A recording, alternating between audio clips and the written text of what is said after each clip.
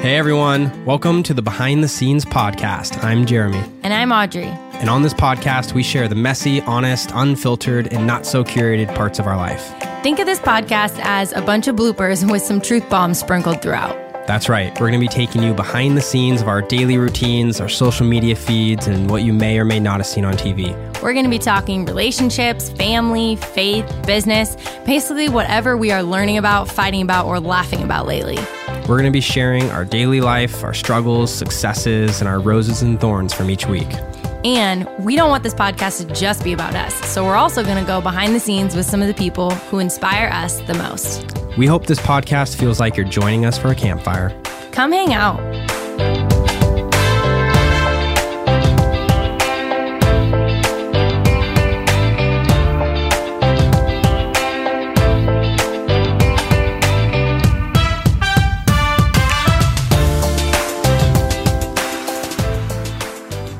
We are so excited to have our first guest on the Behind the Scenes podcast, Christopher Huertz. And the reason we're so excited to have him on the podcast is because he is an Enneagram expert. And if you guys have been following Jeremy and I for any length of time, you know how much we have been just in love with the Enneagram and obsessed with the Enneagram for the past year. And so Chris is bringing his expertise on the Enneagram to the show. He's trained under some of the great Enneagram masters, including Father Richard Rohr, Russ Hudson, Marion Gilbert, and Helen Palmer. And he now teaches the Enneagram in workshops and retreats around the world. Chris is an International Enneagram Association accredited professional, and him and his wife Felina and their puppy Basil live in Omaha. You are going to love this episode, and I think that your eyes will really be open to probably just a lot of things about yourself, and it might cause you to do some soul searching. So we're excited to have Chris on the show, and we know you're going to love this. All right, we are sitting here with Chris Huertz, the author of The Sacred Enneagram. Chris, we're really excited to jump into this conversation today. Audrey and I have been kind of falling over the Enneagram for a couple months now, and we're just super excited to have you on and really kind of dive into it a little more. Thanks so much for including me. Great to be with you too. Yeah. Awesome, yeah. So I think we'll start out with just kind of a couple kind of 30,000 foot questions. I don't want to spend too much time on kind of the, because anyone can go Google and, search and read your book and kind of get a good view of the Enneagram, but we'll just kind of debrief what it is a little bit here. So babe, you want to? Yeah, well, first, Chris, we just love to give you the opportunity to give us a little background on like who you are and how you fell into the Enneagram and just give our listeners a taste of you and your life and your passion. Yeah, well, I live in Omaha, Nebraska with my wife, Felina, and we adopted a puppy a couple years ago, named him Basil, and we're a happy family of three here. Nice. For 20 years, Felina and I were part of an international humanitarian organization, and we lived and worked and traveled all around the world. And the group that we were part of primarily was focusing on the anti-human trafficking movement and working with children who had been impacted by the global AIDS pandemic. And so right out of college, I moved to India and helped, this is in the mid-1990s, helped start the first pediatric AIDS care home in South Asia, the first home in those 8 countries. Wow.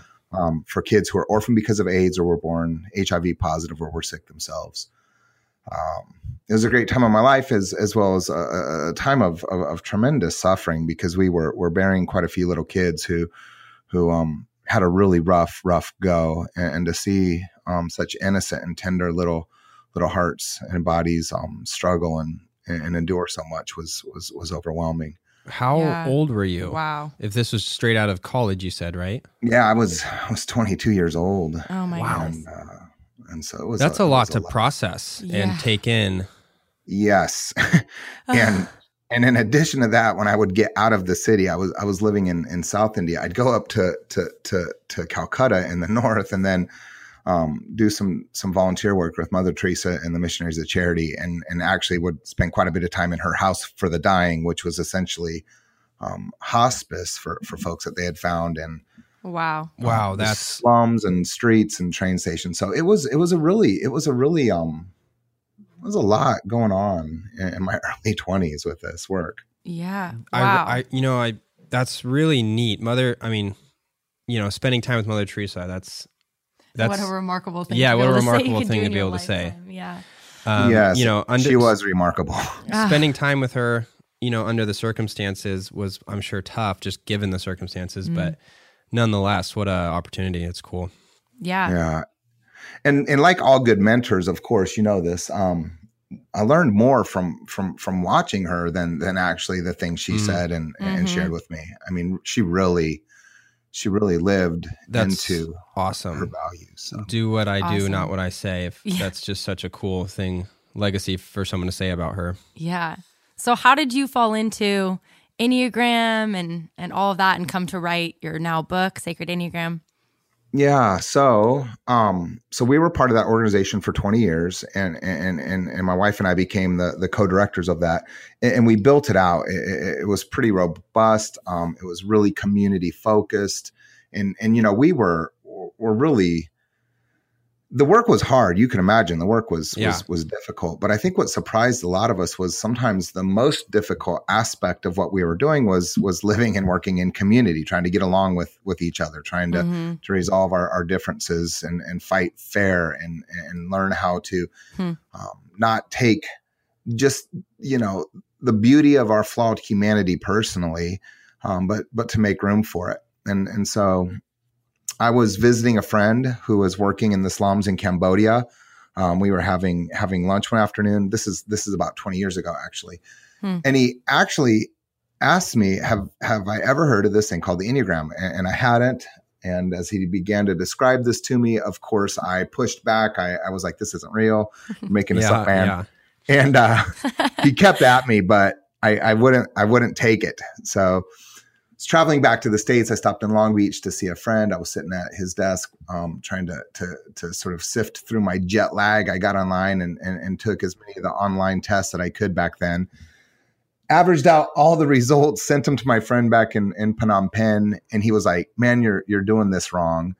And he asked me a question, and very specifically, it was about how I related to my mother. And what he was doing was he was sort of holding up the so-called childhood wounds of the Enneagram as sort of a mirror to myself to help me maybe discern or bring forward my type. Well, at that moment, everything changed. And the Enneagram became a real important tool in our community. But it was still years later that I finally began to train, started training with Father Richard Rohr, who's a Franciscan friar in New Mexico. And then started to pick up advanced trainings at the Enneagram Institute and the narrative tradition. So you dove right in.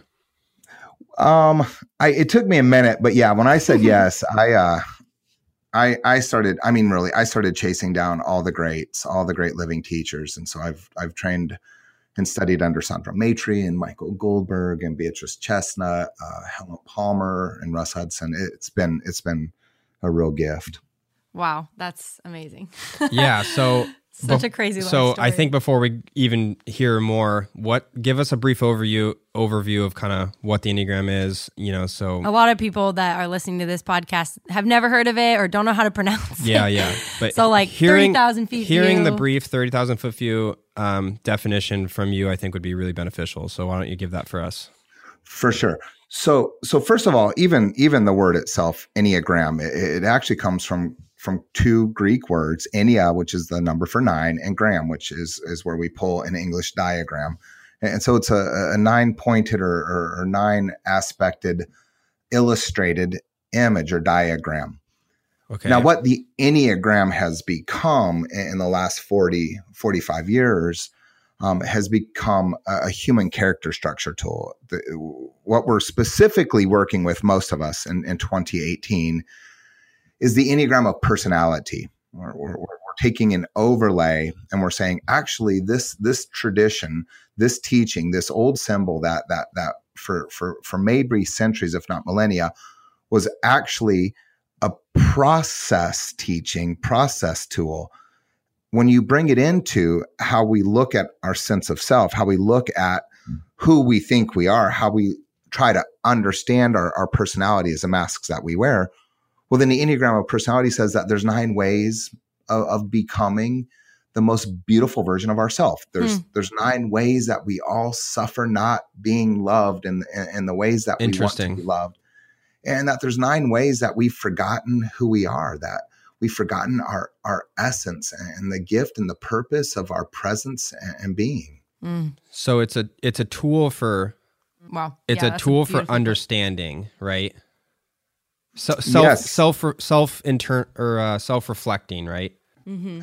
Self-reflecting, but really, I would say self-remembering, right? Ooh, interesting. We're all born to bring a gift forward into the world. Yeah. But at a certain point in our infancy, we lost contact, or we lost touch with that. And if we can understand that gift that we were born with is really the raw material of our essence, our true self, then what the Enneagram tries to show us is that we've all lost contact with our gift, with our essence. And then we spend the rest of our lives suffering that loss of contact. And how do we suffer? Well, we create identities, personalities, masks that we fasten to our sense of self to keep us stuck or lost or blinded. Yeah, which is why this is such a valuable tool, because it brings, correct me if I'm wrong, but it brings us back to who not only we are, but who we were created to be. The best version of ourselves. But right. you gotta go through a lot to get there. But you have to be willing to do the legwork. I love it. I'd love, Chris, I mean, if you could, I know this is probably, you might have done this 1,000 times, you probably have, but if you could just give like a quick 1-sentence overview of each number so our listeners can kind of like at least get just a summary of like the different types. Yeah.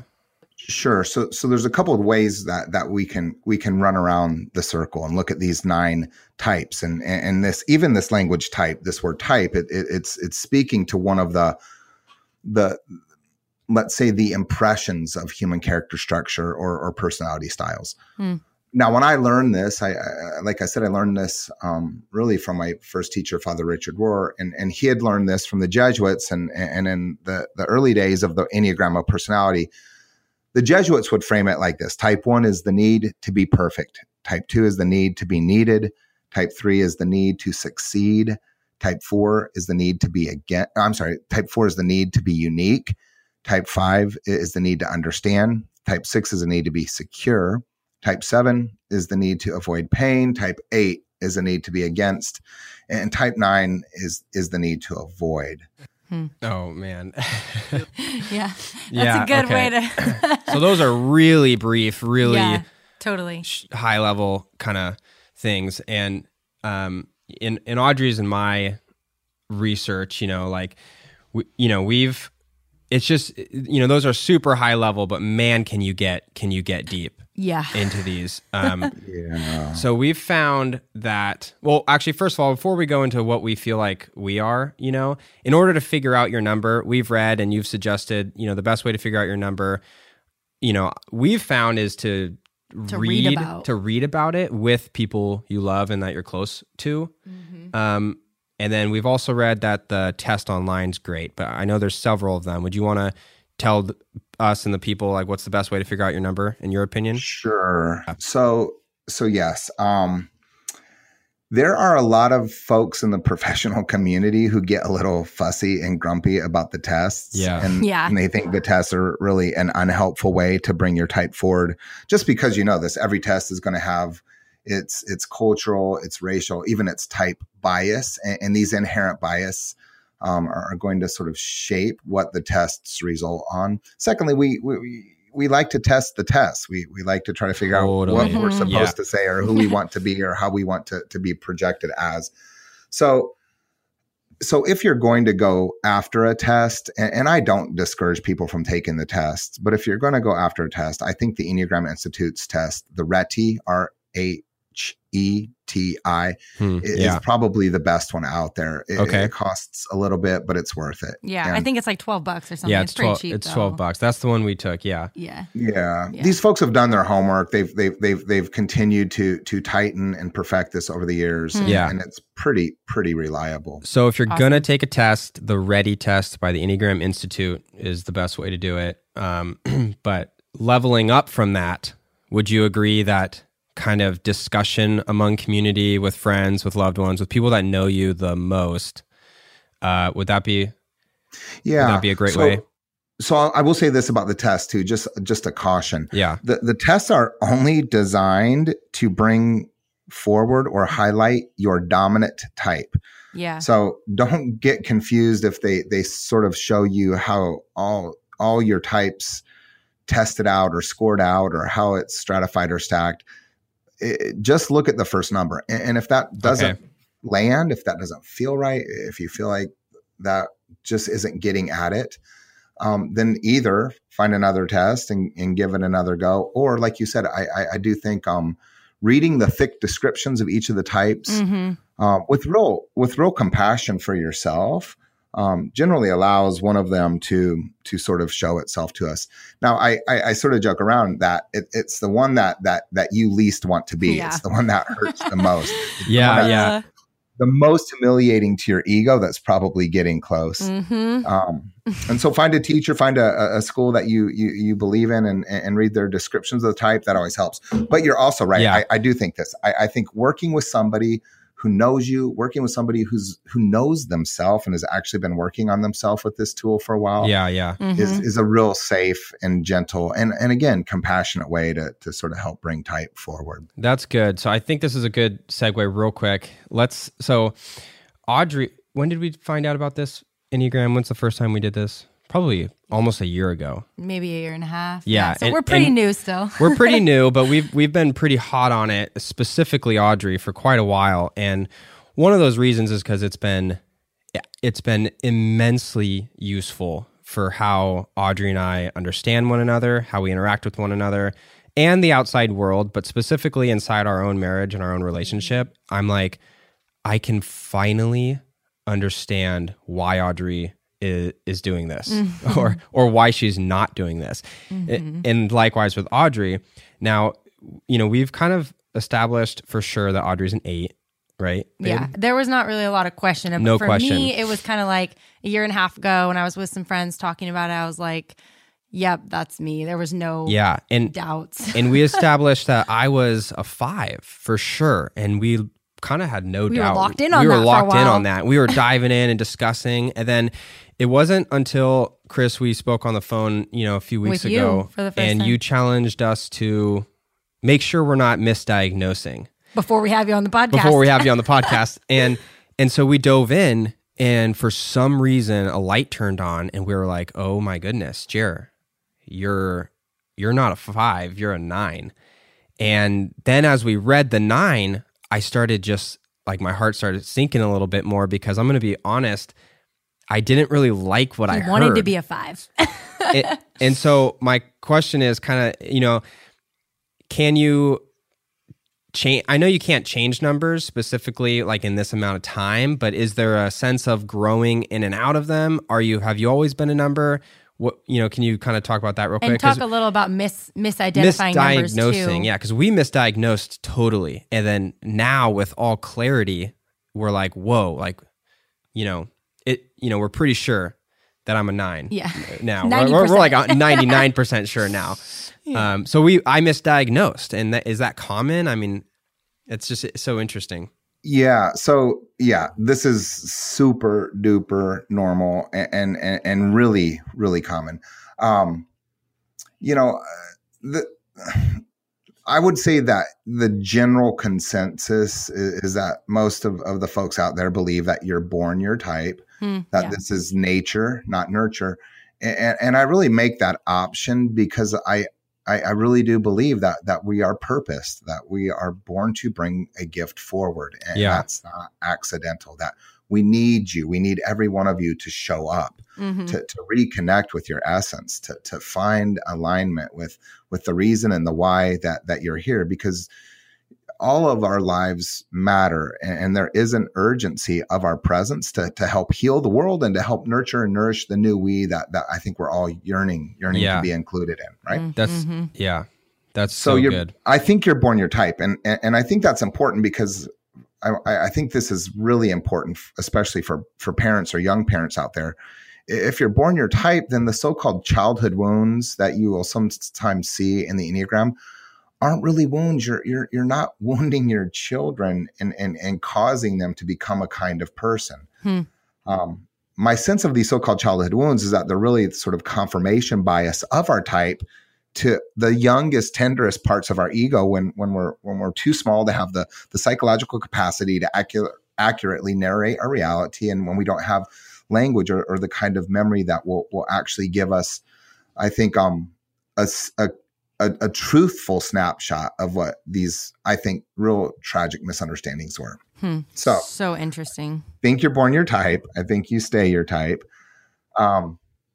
But this conversation around mistyping, it's actually, I do quite a bit of one-on-one work with people, and a lot of it is in fact helping people discern between a couple, 2 or 3 types, and there are very typical pairs that would mistype.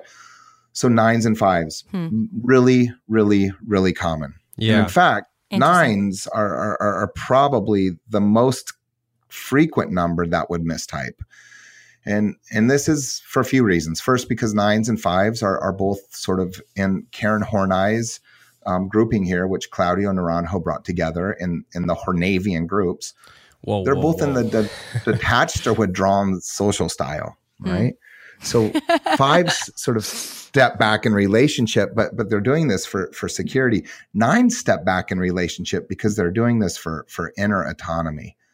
9s are really good at taking care of everybody else's drama, everybody else's business. They're really good at harmonizing, mediating, arbitrating the exterior world. They just don't want somebody poking around under their own hood, in their own heart. And so they take care of themselves. They don't need a lot of nurturing or protective care. They've learned to do this in their early holding environments for themselves. And so it's hard to understand this if you're not an autonomous style here. Yeah. But when the 9 actually has a sense of power and control and autonomy over him or herself, they're actually able to give more of themselves back. Right? Yeah, definitely. This, go ahead. So I was just, but there is a lot of stuff about the 9 that, for example, like I don't necessarily enjoy. And I feel like now that I've correctly identified as a 9, I almost have a greater understanding of what I want to do to change. Whereas a 5, I was kind of comfortable. Like, yeah, I'm a 5. It's okay. Like, let's figure this out. But now that I'm a 9, I'm like, oh my goodness, like I want to get to work on this, and this. I want to lead here. I almost feel less pleased with myself. And it's just an interesting feeling I didn't think I would have. But like, if someone wants to change areas, like kind of, is there a way to like, it's just an interesting idea of like, I want to almost change some parts of my number. So how do I move forward with that? Like, yeah.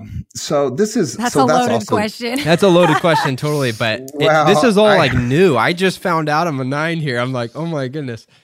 Yeah. So hey, one more thing about that 9 and 9s mistyping. Look, 9s are so understanding, and they really do get everyone in their lives. And this comes from the so-called childhood wound of the 9, which was a wound of minimizing what was important to them as a way of offering love to what was important to the people in their early holding environment. So that may have been a parent or a caregiver, a sibling. And what the 9 did was, in a sense, they scanned their environment. They said, hey, these things are actually more pronounced or need more attention than what I need. And so rather than forgetting what I want, I'm going to sort of ball it up and I'm going to put it in my back pocket and I'm going to leave it there. And that contact, because let's say it's in my back pocket, will constantly remind me that it's there. And this is this mental fixation of the 9, which is sometimes called rumination. But it was really your attempt as a little kid to just be more loving, to be more selfless. The problem is you were sacrificing yourself. I'm not saying this about you. I'm saying in general for 9s. You weren't loving yourself completely. And so to your question, it's also a very normal, common human question.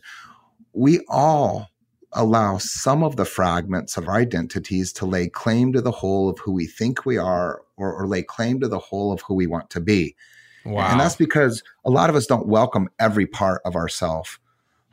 That's because a lot of us don't actually know how to offer compassion to every part of ourself. That's because we weren't given sort of a fair shake at what love really meant, because in some of our early holding environments, we thought that loving ourselves was narcissistic or selfish. Yeah. Or maybe some of us who were socialized in religious communities had the mistake that I think this is true, that God is not as hard on us as we are on ourselves. And we internalize that, and we took the parts of ourselves that we thought weren't acceptable or didn't have permission to be all they were, and we minimalized or marginalized them. So there is aspects of each type that we're all going to have a little discomfort with.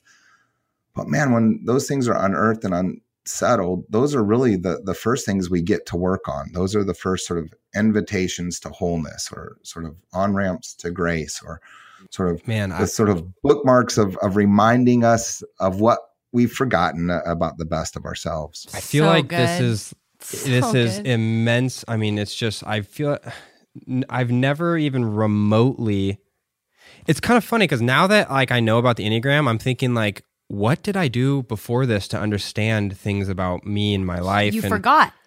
Well, yeah, that's a 9 feature. I know, but like in general, like what do people do? I mean, it's like, it's just this is so valuable. And I think one thing we really wanted to get across in this episode here is specifically convincing people of the value of just realizing these things about yourself, and you're figuring out what number you are, so that you can press into the things you don't like, press into the things that you are, and become a healthy version of yourself. And in a couple minutes, we're gonna get into kind of a little bit more of the wings and the triad, and just we'll briefly go through that because your book has so much good stuff to say about all that. But before that, I think Audrey has a question here. I also think I don't know where I've heard this, but I think a lot of times as believers or Christians, like people can be kind of poo-poo on personality tests and like have some negative things to say about it. But I think like one thing that I've loved about the Enneagram is that like it doesn't put you in a box. It shows you the box that you're already in and how to get out of it. And that's not my quote, but I read that somewhere and I was like, oh, I just love that because it's so dynamic. It's not limiting. It's just like this deep well of like insight so that you can figure out yourself, so that you can then figure out how to use your skills and your personality and your strengths and all of that to like be the man or woman of God that you were created to be. So that's one reason that I love it. This is so interesting. For sure. And actually Sandra Maitre, that one of the great authors on sort of an interspiritual aspect of the Enneagram's passions and fixations, says something to that effect. She says, look, type is essentially the prison walls that we've incarcerated our souls in. And some of us really actually love to describe the walls, the thickness, the texture, the color. And so you're right that at a certain point, sort of obsessing with type is still missing the point. Yes. It is actually giving more power to personality than essence. But this word personality comes from the word persona, which means mask. And here's the bummer. I think most of us would rather wear the mask. Most of us we want to keep it fastened, and we don't want to wake up, and we don't want to do the hard work of coming back home to our true selves. But I say this all the time. To unearth buried treasure is dirty work. And if you really want to get in there and get your hands dirty, it's messy, it's stinky, it's not easy. And you will be, figuratively speaking, an awful sweaty mess before you even get close. But you have to stay at it. It's like a scary thing. It's like a scary, it's so good and so useful, but it's just as scary and just as hard. Yeah. To press in, but kind of like how the 9s, almost want to like drift through life. I feel like 9s would be the most, I don't want to say rejecting, but fearful, I guess, of pressing in. Was that what? Well, look, when 9s are centered, when 9s are rooted, right? Their unobstructed view of reality, and this is what Hamid Ali calls our Enneagram's holy idea, right? This unobstructed view of reality, seeing the world as it should be, even if it's not yet. For the 9, that's holy love. Mm-hmm. And for the 9, they're born to be a source of love, acceptance, embrace, inclusion. And so, yes, you're right. There's something terrifying about that because this unstoppable force of love is how we know and experience the divine in all the great world religions, right? Yeah. In a very sacred text that tells us that God is love. And so this is one of the important roles that the 9 plays is the reminder of our inherent intrinsic dignity and value, that it's ascribed, not earned. And that's what love does. It always offers. This is so interesting because my mind, that's very well said. My mind keeps going to like the church, right? Like if we're born kind of a specific way, we're born with our spiritual gifts, and we're supposed to bring those, we're supposed to live into those and press into those for the, the body. And I don't know, my brain is just making a weird connection here with like the body of Christ. And this is a total tangent side thing, but I just keep thinking about that every time you're talking about being fearful of pressing in, having to learn about it, so that it can be beneficial. But then there's, I don't know, maybe that's a whole tangent there.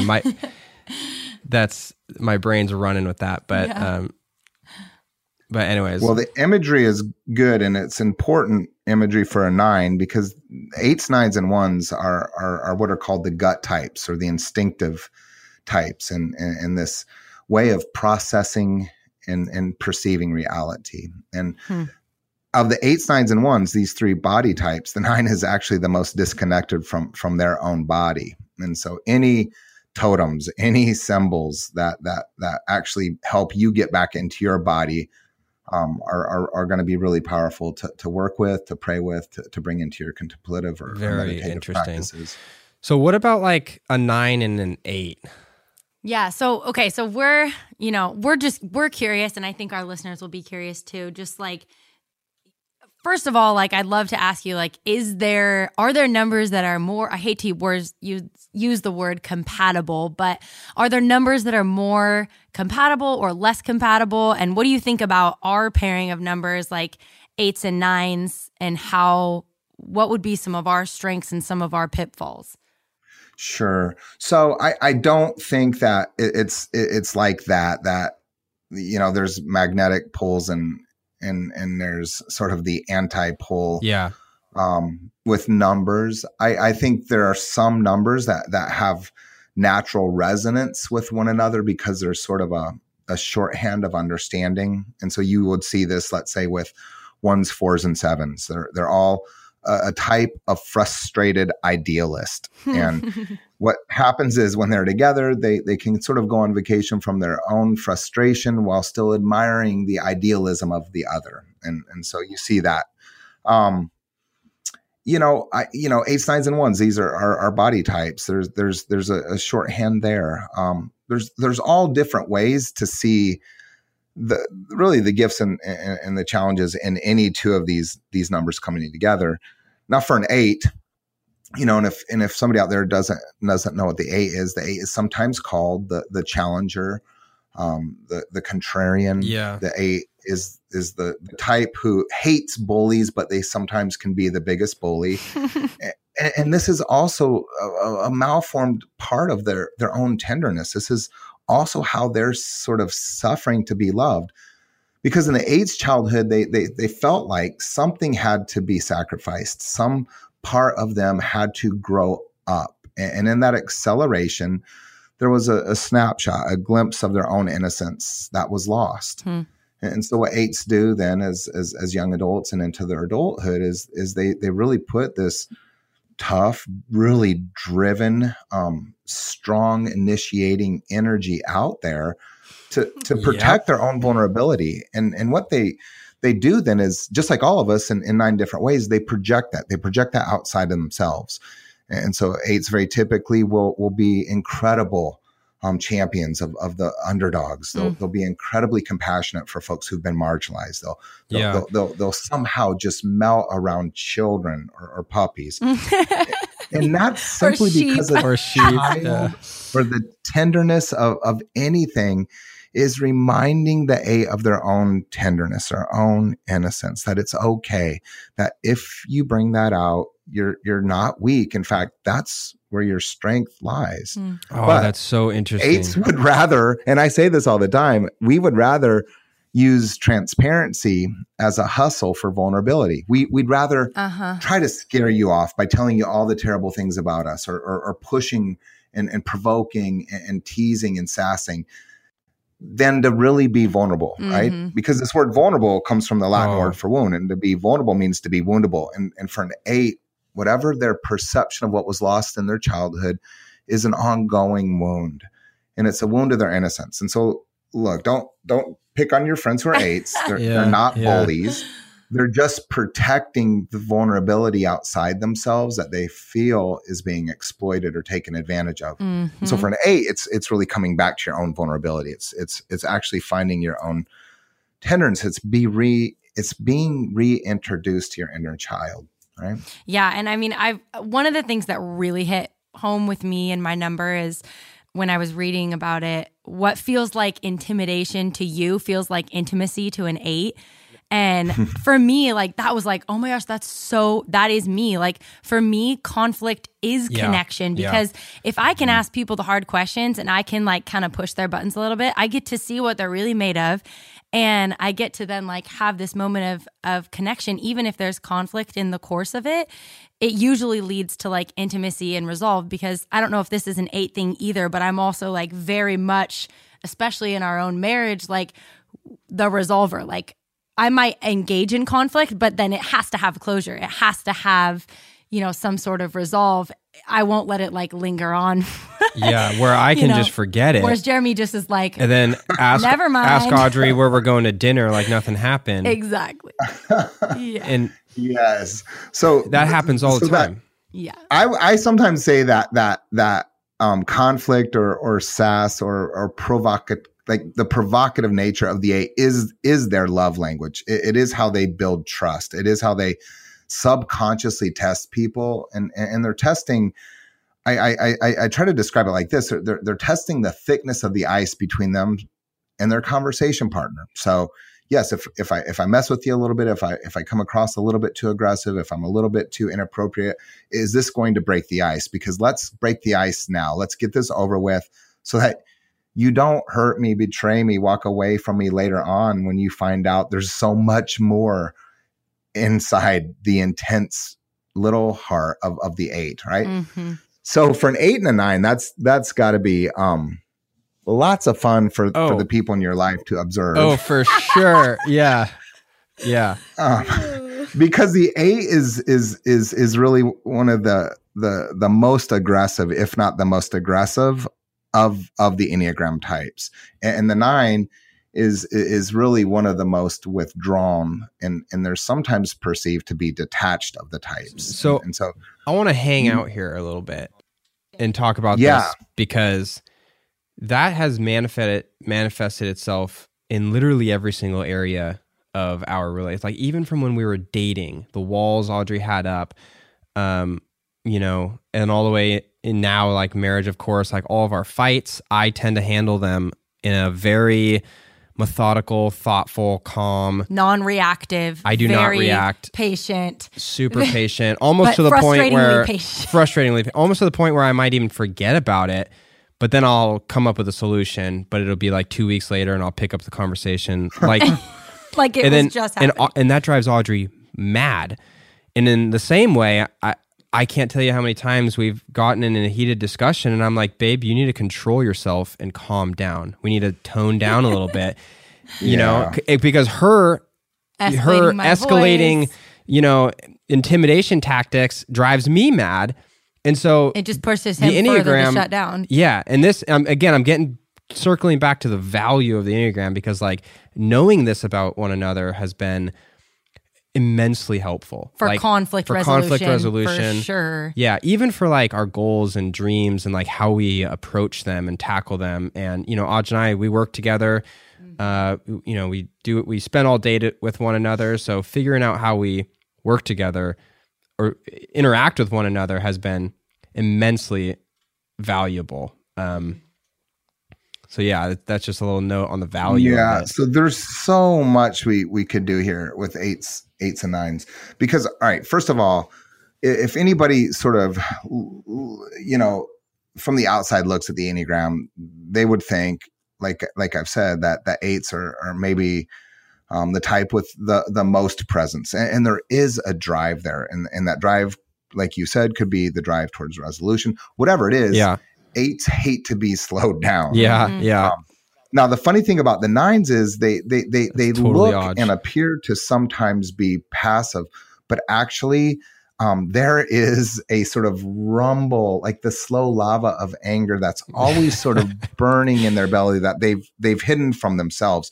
And so what we always forget about the nines is there's a profound sort of stubbornness there. Mm-hmm. And when you really try to figure this out, it's hard to know who's stronger here. If the eight is really as strong as they come across, or if this is just the protection of their own vulnerability, interesting. or if the nine is strong as they come across, and sort of this meandering, deliberative sort of rooting in. And so when you get that stubbornness and that drive and they collide, watch out. Of course, there's going to be sparks. Yeah. Now, how do we contend with those? There's another overlay in the Enneagram called the harmonic groups, and the harmonic groups are conflict resolution, but it's also our conflict avoidance styles. And this is really funny for eights, because the conflict avoidance style for the eight is actually it's a reactive style. It's a discharging of what's frustrating them. They just got to get it off their chest. They just have to smash the horn, say the curse word, just bark whatever their opinion is. And once they discharge it, they're fine. It's like, I don't have to fight about that. I just had to say it. Totally, Audrey. But everybody else doesn't feel like that's a conflict avoidance style. Everybody else feels like they're being baited and drawn into conflict. Yeah. So the bummer for the nine is their conflict avoidance style is positive outlook, which is kind of reframing. And so here comes the eight, and it's like, that son of a gun just cut us off. Oh, yeah. And the nine might say, oh, I don't think they saw you. Oh, there's always another side. Yeah. There's always another way to see it. And that just makes it harder for the eight, who then will come back with their style. Then for me, I'm like, calm down. Like, I'll almost, hit a cone or whatever it is, or like get really close to, a telephone pole, knowing I'm in control of the car. It's so funny you brought up the car example, because this happened on the way here to the office. Yeah. I got really close to a fence, and Aj, I reacted. She reacts, and I'm like, what the heck? You almost why hit the can't thing. you calm down knowing, it's okay and everything's fine? Everything's just always fine for Jer. Like, it's nothing is a big, if like we got in a motorcycle accident, it's but fine. do I need to be, to be healthy for us, do I need to be a little bit more assertive, or does Audrey need to calm down a little bit more? Like, where do we find this pursuit of pursuit of compatibility? If you will, do therapy with us for a minute. Yeah. So when you Audrey discharge what's bumming you out, frustrating you, what's just sort of pulling on your last nerve, that's actually how eights attempt to sort of self-soothe. This is how we try to calm ourselves down. Like I said, just got to get it off our chest. Yes. They're verbal. Stop driving so close to the fence. Yeah.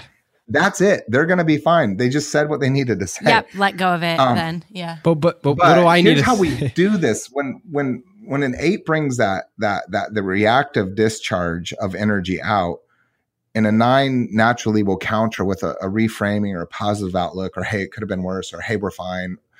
What we need to do is we always need to learn to receive each other's first response and then work with it. So, interesting. If you receive Audrey's response like, hey, you're right, I almost hit that fence. Why did I do that? Then she's going to be like, seriously? But then it's as if you've established the trust because she feels heard, and you can put your arm around her and say, but we're okay. Yeah, and that was a close one. Yeah. Now let's sort of find our center again.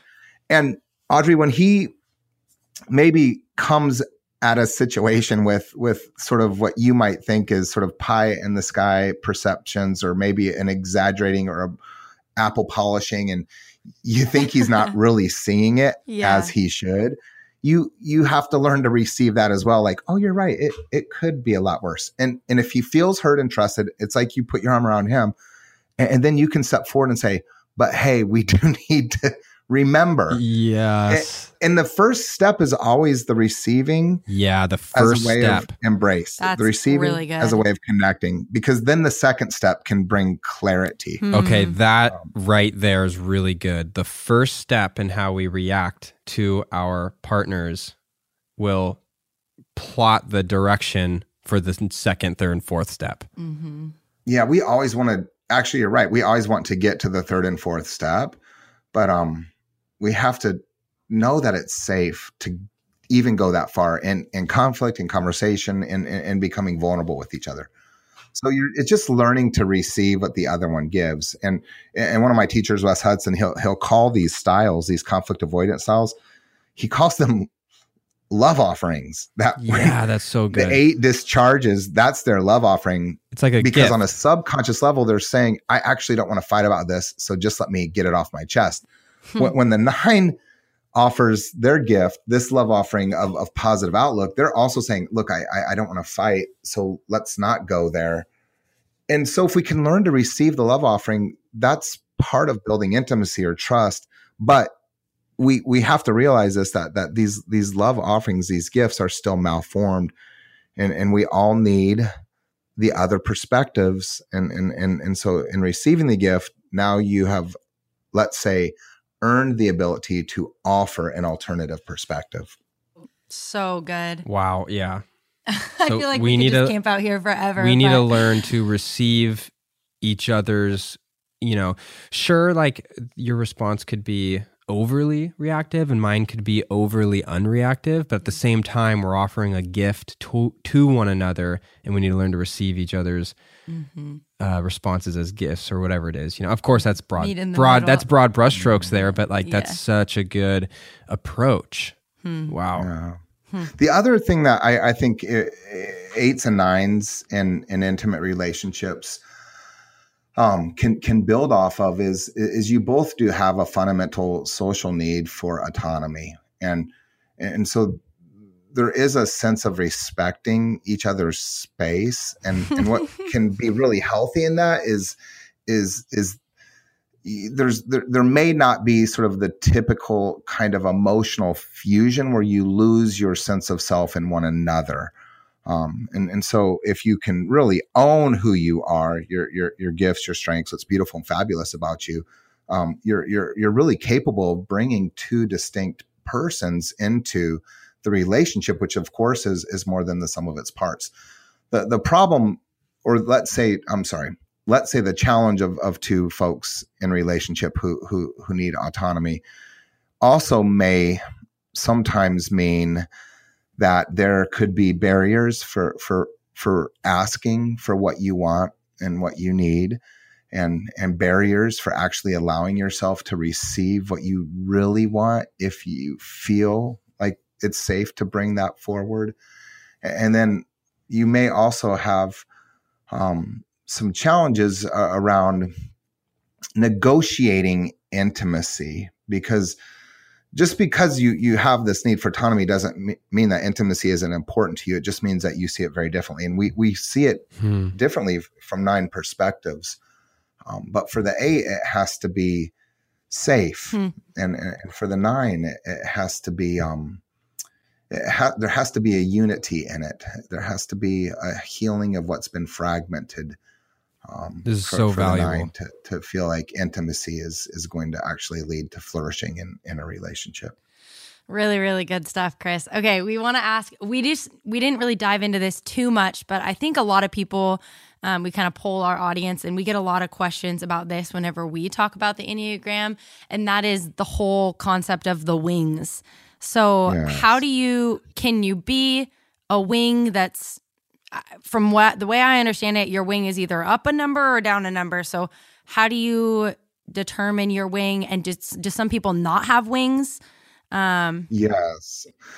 Good question. And sorry, Audrey, I do want to say this too, because I have so much compassion for female eights, especially in religious communities, because I think it may be one of the hardest types to be. A female eight, that is?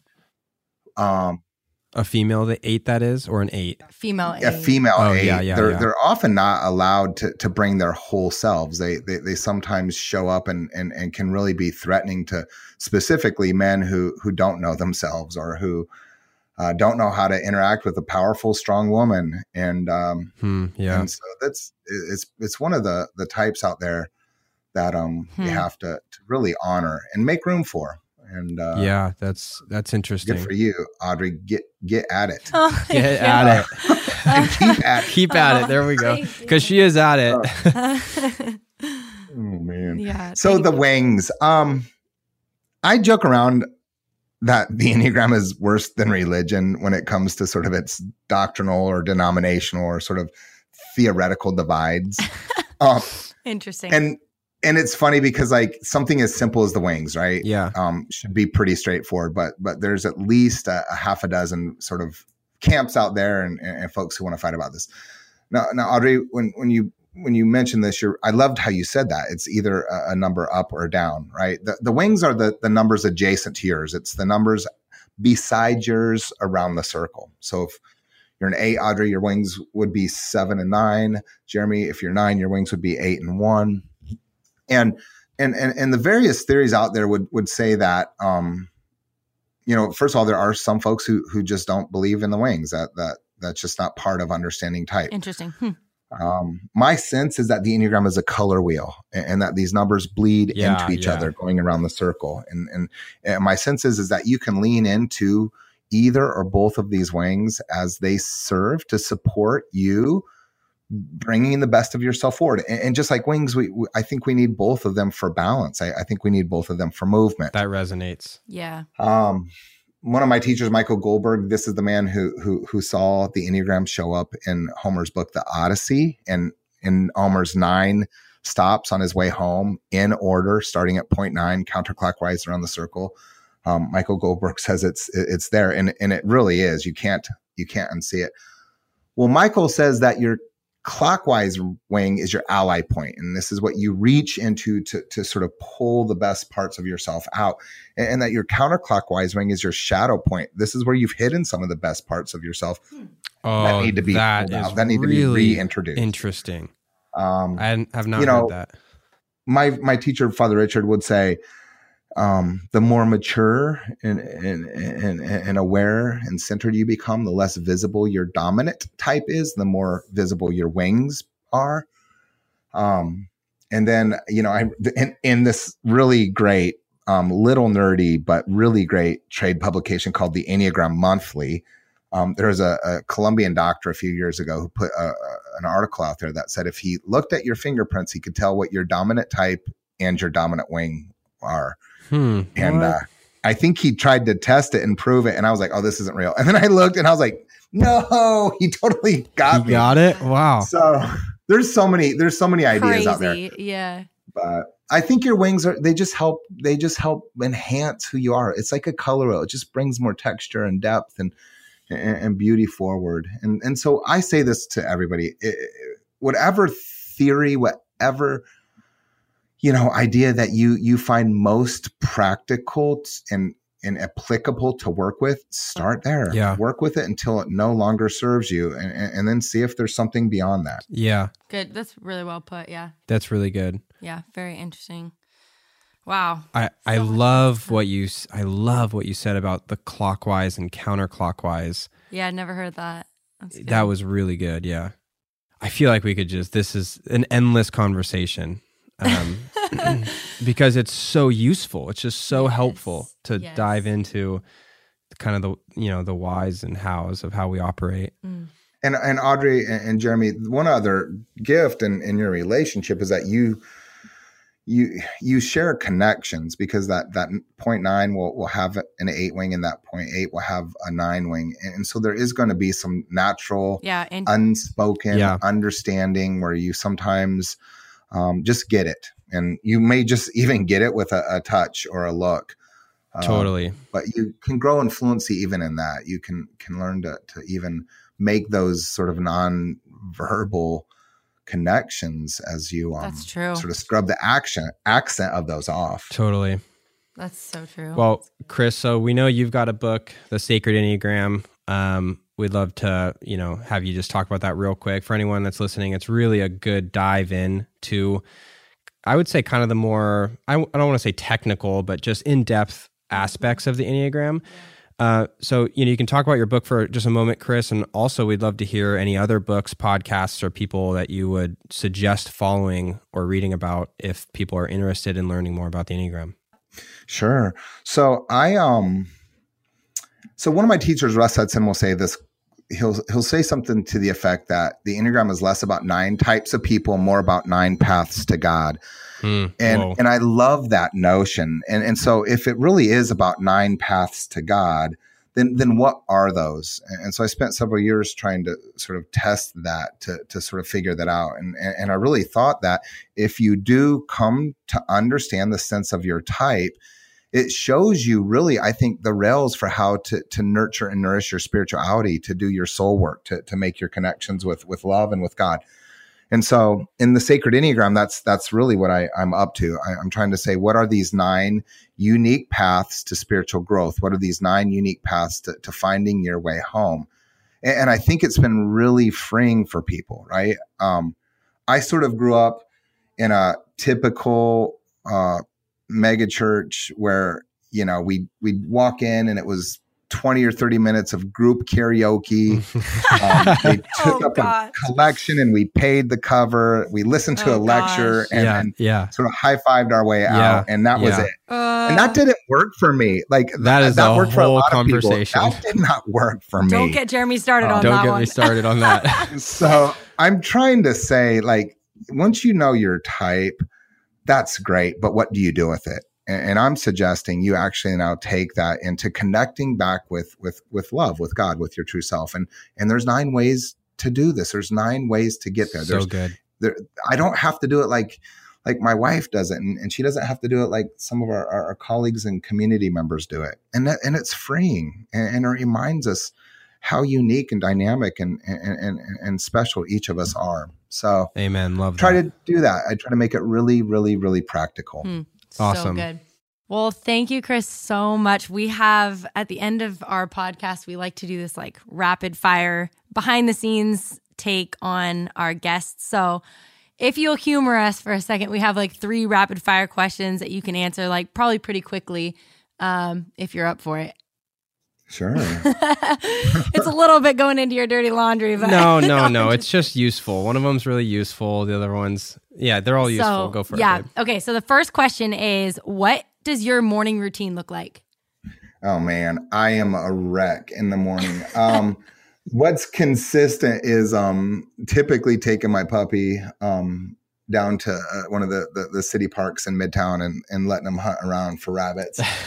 And then I come back and I am a diva about most of the things I eat. Like for fun, I will sometimes take chefs who are friends on street food tours of South and Southeast Asia. So I am very particular about how my eggs are prepared. And my dog is also very particular about how his eggs are prepared. So I make eggs for me and my puppy. And Felina actually can't make them for either of us. Oh my gosh. That is hilarious. Almost the most. That is a little diva. I love that. I love it.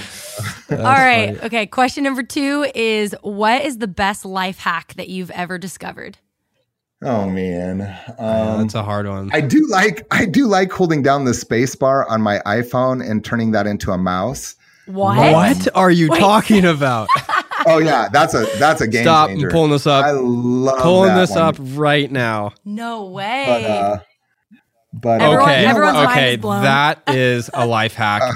Total. That's so funny because I'm sort of joking about that. Like that's my favorite little like handy trick. That's what we're asking. But I think my real life hack is just like leaning into friends, like letting people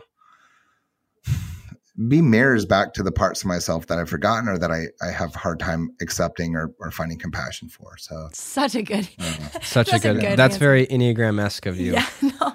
No. I'm All right. Last question is, we call this roses and thorns. So what is your rose and thorn from the week? Or in other words, what is like your high from the week and your low from the week? Man, so I travel a lot with my work. Like I'm on about 130 flights a year. And so when I'm home, I know this sounds stupid and I hate the person I've become. I even hate myself for saying this, but my dog just reminds me what it means to be in the present moment, that this moment actually matters. And that in this moment, there's the capacity for awareness and for love. And so it's so silly to say this. That's good. Goofy, but I love my dog. I love being around this little guy. That's good. That's awesome. The hard part of my week actually came up in my spiritual direction session with my spiritual director the other day. And as usual, it's what we hate the most in someone else that we've unresolved in ourselves. And I was having to really, I felt like I was struggling to offer compassion for this particular person who we had a misunderstanding, when in fact it's just the part of myself that I still can't accept, and I for sure don't have compassion for. So it's a bummer. Yeah. Well, thank you, Chris so much. It's been an absolute honor. This has been really great, and I feel like it's really useful for everyone listening. So thanks. Where can our followers find you? So you can, so the little nonprofit that I run now, it's called Gravity. It's a Center for Contemplative Activism, and we're simply just helping people who help people. We're on the other side of the humanitarian work, trying to work with activists, practitioners, human trafficking survivors, and other folks trying to make the world a better place. And so that's at gravitycenter.com. You can find out where we're hosting Enneagram workshops and trainings at sacredenneagram.org. And you can see pictures, an obnoxious amount of pictures of my dog on Instagram. There we go. Okay. That's the behind the scenes. That's what we want. There we go. Yeah. Well, Chris, again, it's been awesome. Thank you so much. Thank you, Chris, so much. For sure. Y'all are doing important work, so keep at it. Likewise. Thank you. Thanks for including me. Yeah.